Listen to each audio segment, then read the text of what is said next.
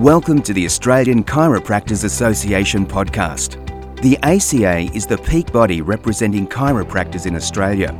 Hosted by ACA President Dr. Anthony Coxon, these podcasts explore the science, art, philosophy and politics of chiropractic, as well as reviewing the latest research and discussing how chiropractors can strive for excellence in practice. Welcome to the Australian Chiropractors Association podcast. I'm your podcast host, Anthony Coxon. In the last few years, there's been an ever-increasing emphasis on applying best practice guidelines in healthcare. This has been around for quite some time in hospital settings and for various surgical or interventional procedures, and not surprisingly, has now fed into the care of musculoskeletal conditions, particularly low back pain. Typically, there's quite a lag between the translation of this type of research into practice, and guidelines rarely offer tools for implementation. To address this issue, a group of researchers have developed something called GLAD-BACK, a standardized intervention of patient education and supervised exercises. The first studies developing and testing GLAD-BACK have been with chiropractors and physiotherapists in Denmark, but we also have a pilot study currently underway in Australia. And here to talk to me today about the study and what GLAD-BACK may hold for the chiropractic profession is head of the Australian study, Matt Fernandez. To give you a bit of a background about Matt, he's a chiropractor and exercise physiologist. He was awarded his PhD in 2017.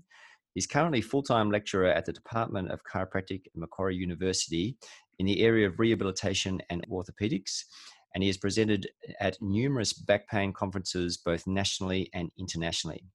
His current research includes physical activity and exercise promotion within a chiropractic setting and is exploring these topics, including, of course, GLAD-BACK. He's also a fellow of the Chiropractic Academy for Research Leadership, or CARL, for which ACA is also a proud sponsor. Hi, Matt. Welcome to the ACA podcast. Good day, Anthony. Good to see you, and thanks for having me on your podcast this morning. So I thought maybe we could start today about just setting a bit of context. And I want to go back to 2018 Lancet Low Back Pain series of papers.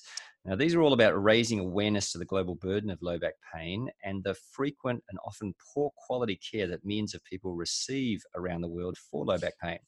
Could you just start by talking about these papers a little?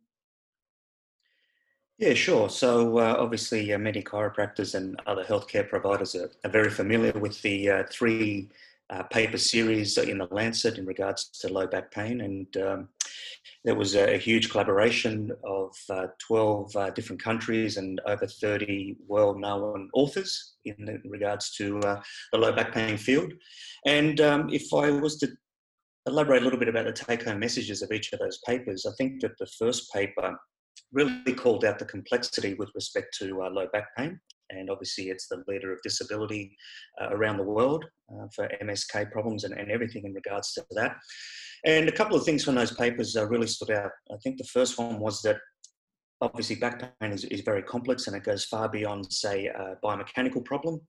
Back pain is associated with psychological issues, social issues. Genetics plays a role too as well. Also the mood and the current psychological state of patients as well. And in addition to that, you can look at things such as chronic disease or comorbidities that also have an impact. So obviously that highlights that it is quite complex. The other aspect that I got in the paper was that it was literally impossible to identify an actual pain source or a pain generator within the lower back. So they often refer to it as non-specific low back pain, unless, of course, you have specific diagnosis coming from pathology or radiculopathy. The third part from that paper that I got was that they often make a call to encourage high-value, low-cost care as well. When you look at the second paper, it was all about treatment, prevention and recommendations. And what I got from this paper was that there is a lot of research in regards to treatment for low back pain, but only a fraction is devoted towards prevention. And when you look a little closely to the research in regards to prevention, you find that a lot of it has very low quality evidence with respect to things like insoles and back belts and ergonomic advice. So it creates a little bit of uncertainty into how you can trust those results. There's a little bit more confidence with other interventions for prevention, like exercise and exercise with education too as well.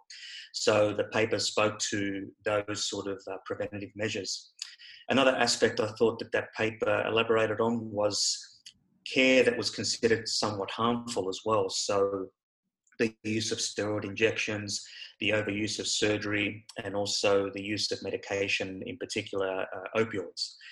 And another aspect that they spoke about as well was the overuse of imaging. So that was the crux of those papers. The third paper was really a call to action, and was really just to make low back pain a public health priority, if you like. And the paper calls for organisations such as the WHO or the World Health Organization to really put it on the map and really bring together researchers, consumers, patients, stakeholders, policymakers together to basically get a hold of this problem and trying to improve it. So, yeah, in a nutshell, that's what the three papers, that's what I got out of those three papers. And you mentioned in there that low back pain is the number one disability in the world. It really is a question about quality of life, isn't it? We're not really just talking just about pain.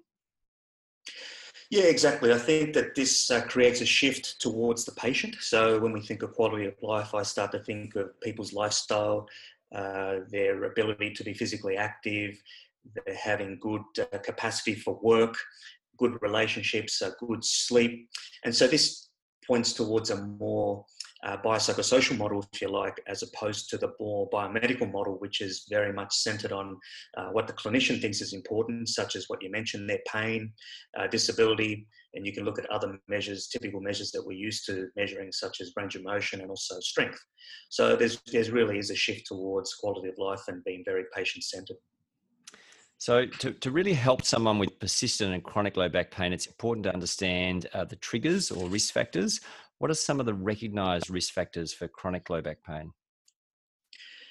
Yeah, again, it probably points towards that first paper in the Lancet series, and there are some triggers or some risk factors. I think the most common one that we're all familiar with is having a previous history of low back pain.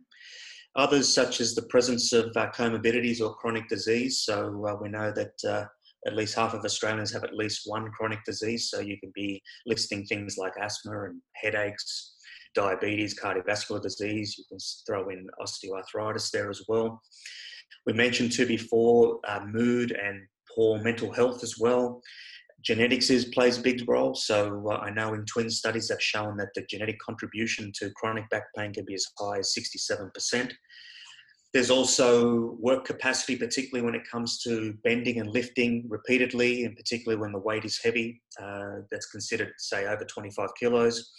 And then some lifestyle factors. So if you're a smoker, if you're carrying a little bit of weight, and that's associated with physical inactivity, just a general poor pattern of health, and you can certainly add sleep in there as well. There's obviously a strong relationship with chronic back pain. So there's some of the triggers, I think. Now, you mentioned opioids earlier, and clearly that's one that's got a lot of media attention over the last couple of years. But what are the key low evidence and often high risk low back interventions that the authors wanted to see reduced in the care of people with low back pain? Yeah, I think where some of the attention has been directed of late is surgery as well. So obviously, there's some trials now looking at stenosis and low back pain, and they're looking at placebo surgeries. And that's an HMRC funded trial, and that I think will be interesting when the results come out there. And obviously, it's a difficult study to run, but it's got ethics and it's going ahead. The use of injections, steroid injections too, as well, is another one that might be considered harmful based on what the evidence suggests. And then obviously, as we touched upon, was the opioid crisis. And along those lines too, as well, in terms of harm, is the use of other medications. So more recently, there's talk about the combination of, say, anti-inflammatories with the opioids, and also the use of neurogenic drugs too, as well, and combining them with the opioids as well. So not only the opioids by themselves, but combinations. So they're considered harmful. So they're the interventions, I guess, that have been wiped off the list. What's on the list? What's supported by good evidence and recommended in the care for people with low back pain? Yeah, so for recommendations and what you would consider to be good care, we need to go back to the back pain guidelines. And as you know, there are a number of different guidelines, and while they generally are consistent, if you look in between them, there are some differences too as well, particularly as they make recommendations into second line care. So I think from a consistency perspective in these guidelines that are derived from high quality systematic reviews and trials, certainly the advice comes up a lot. So advice to be physically active, also to educate the patient that it is a benign problem and they will get better, and also to be providing reassurance that this is not a pathological problem or that there's no significant serious tissue damage. So that's more your first line care. Then you look into more second line care, and that's where manual therapy comes into its own, and certainly spinal manipulation is recommended, not in all guidelines, but certainly in some. You can also throw in the trusty heat pack as well. And some guidelines controversially do recommend other contemporary therapies or complementary therapies such as acupuncture. And that's more in the acute stage. If you're considering more chronic back pain problems, then you can consider all those that I've mentioned, and you can add in exercise as well, in addition to some CBT interventions, so psychological interventions as well.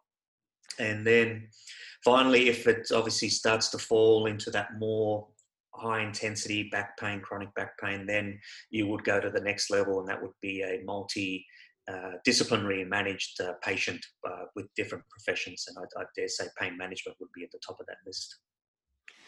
So yeah, they're the ones for good evidence. And I guess this is the perfect segue into GladBack, because this is all about using the evidence and trying to develop a tool to make it easier for practitioners to implement that. So tell us, what is GladBack? What does it stand for, first of all, as an acronym, and what's it all about? Yeah, so GladBack it stands for Good Life with Osteoarthritis in Denmark. And the GladBack program originated from the successful GLAD program, which was originally developed in Denmark for people with hip and knee osteoarthritis. So the talk was that every time the GLAD program finished for the hip and knee, participants often ask, where's the back program? So the researchers, obviously from Denmark that were working on the hip and knee program, approached the leaders in back pain research in Denmark, and that's how it came about. And really, if I was to summarize GladBack, it is basically a self-management program for patients, particularly for persistent or recurrent low back pain. So effectively, the program has two real aims, and it focuses on behavioral change. Behavioral change for the patient in particular, so you push them towards self-efficacy and self-management, but also behavioral change for the clinician as well, as they move away from a biomedical model to a more biopsychosocial patient-centered model. So the program really is a standardized intervention that consists of patient education and supervised exercises. In addition to that, importantly, there's a clinic registry associated with the GladBack program, and that allows the clinicians to collect and monitor outcomes as well. So obviously they can be used later on for various research projects. And really, in a nutshell, the program shows clinicians what guidelines look like in practice. So it gives them some confidence that if they follow the program, they're actually applying the guidelines. So really, it's based on a number of themes and messages, and certainly in the education aspect, and we can talk later more about the education and the exercises specifically, but there are themes and key messages associated with the GladBack program, and I can't think of all of them off the top of my head. I think there's 8, but certainly things like allowing the patient to know that pain doesn't equal harm, it's more of an alarm. We want the message to be clear for patients that the back is very strong and robust, and it's for movement. And obviously change happens with patient action. So these are the themes that are really focused in each of the classes, but really focused in the education aspect as well. So that in a nutshell is GladBack.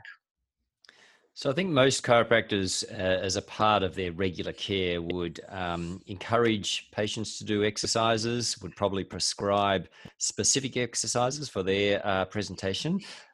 What is the exercise program that encompasses Gladback? Is it something that's unique or advanced? Do they focus on core stability, strength, flexibility?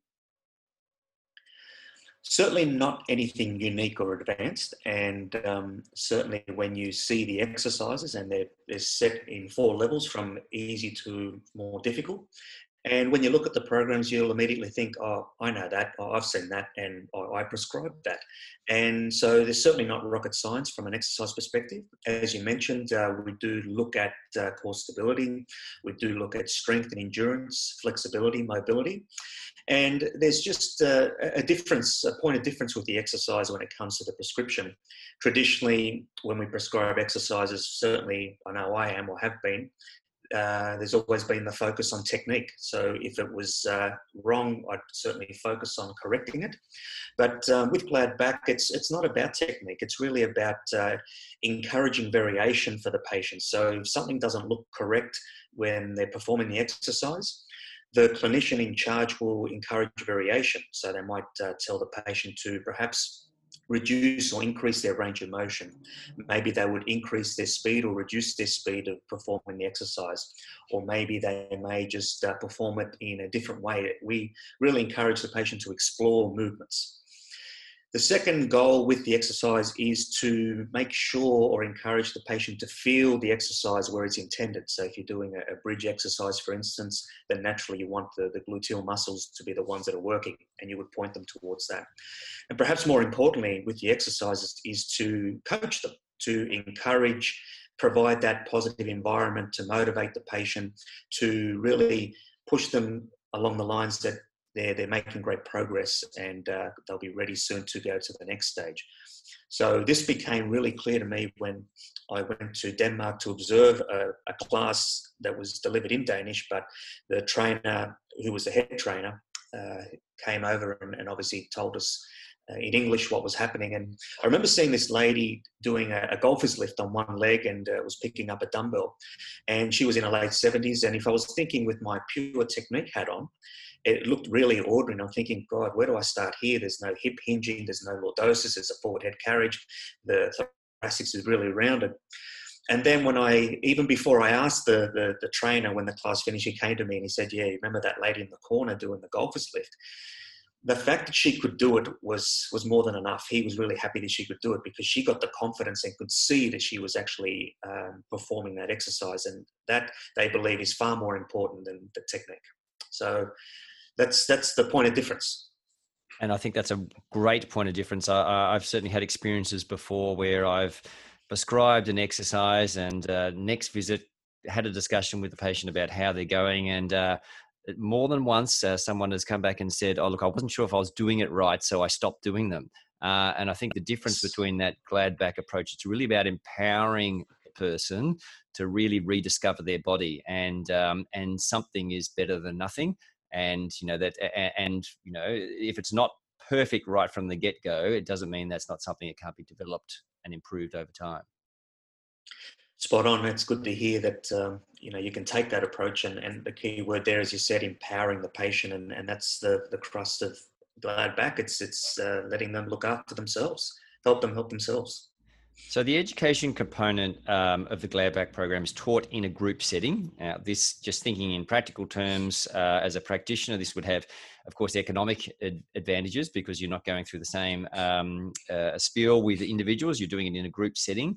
But beyond that, I imagine that there might be some advantage in that group setting in terms of having people all together, and that, I guess, almost group therapy community type feel. We're in this together. Well, let's encourage each other and move through this. Is there tendency to have those kind of positive benefits with these programs as well? Yeah, I think that's correct. That's a good way of putting it. And certainly the group exercise is very much encouraged, and whether it's 3, 6, or maybe up to 10.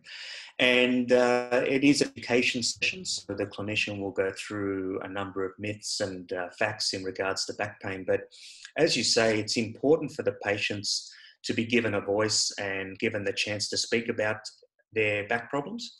And I think this is an opportunity here where they're actually heard and their back pain is validated. So they're not making it up or they're not imagining it, and they can see that there are like-minded people in there that are also suffering. So you're starting to create that group cohesion, if you like, and an environment where people sort of get to know each other. You're hopeful that they like each other and start to trust each other because they're going to work together for the next 8 to 10 weeks. So yeah, there are a lot of advantages there. And I think importantly, something that's probably not highlighted in this group exercise is that while the clinician is delivering the class and learning or sort of hearing out the stories, the clinician is actually learning a lot about pain themselves. So they can really be educated themselves. So it's certainly a two-way street. But I think that's certainly an advantage. And for the practitioner as well, as you say, it's not a case of them having to repeat themselves every time. They can do it once, and just hopeful that they see it as important enough to fit it into their schedules and make room for it. So how do you measure the outcomes of these? I'm assuming you use sort of standardized patient-rated outcome measures? Yeah, so obviously there's a number of outcome measures in regards to GladBack. So if we look at the patient, naturally we look at numerous questionnaires, if you like. So your standard pain intensity questionnaire, your disability questionnaire. But some of the important ones are the self-efficacy questionnaires and patient enablement. And fear avoidance is another big one too. The Start Back tool from Keele University, so that gives you prognostic information and are they low, medium, high risk. So there's some of the, off the top of my head, some of the outcome measures that we measure.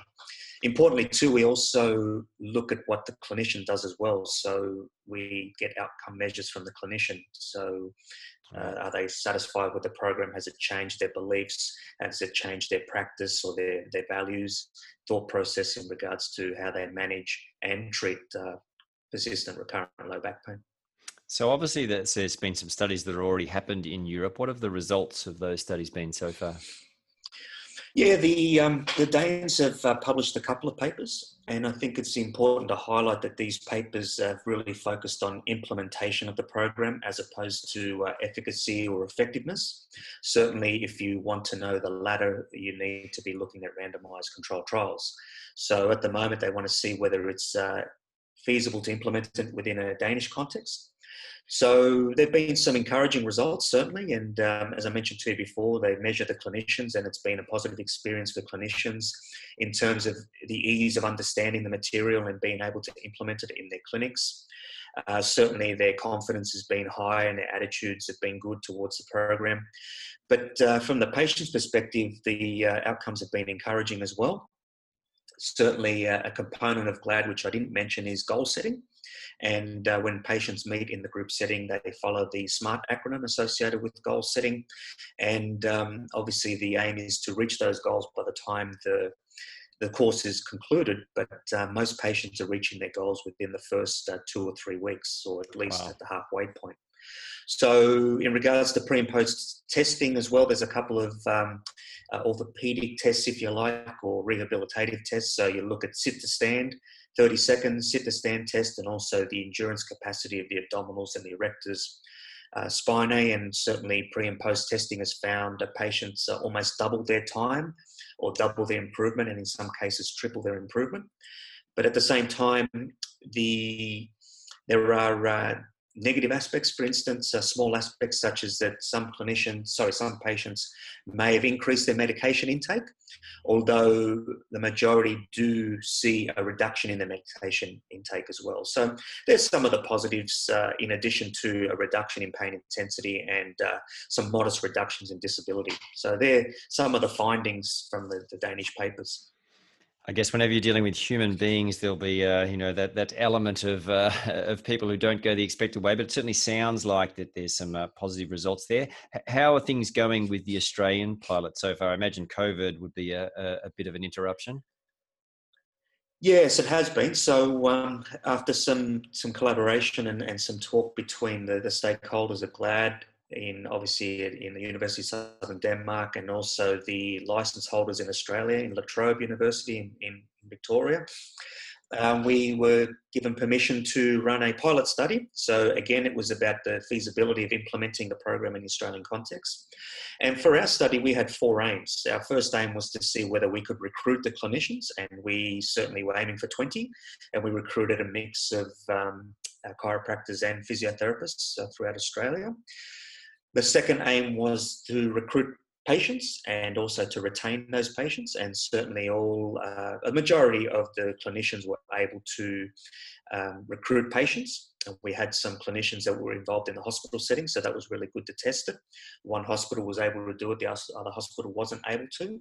And part of that, obviously, as you've already alluded to, was the COVID impact. So COVID certainly had an impact where some clinics were able to seemingly move into a telehealth online platform and deliver the classes online, whereas other clinics weren't able to do that. And on top of that, there were patients who were not prepared to do it that way either. So obviously that had an impact, but I don't think there's any research project out there that hasn't been impacted or halted by COVID. So absolutely. I think we've done okay.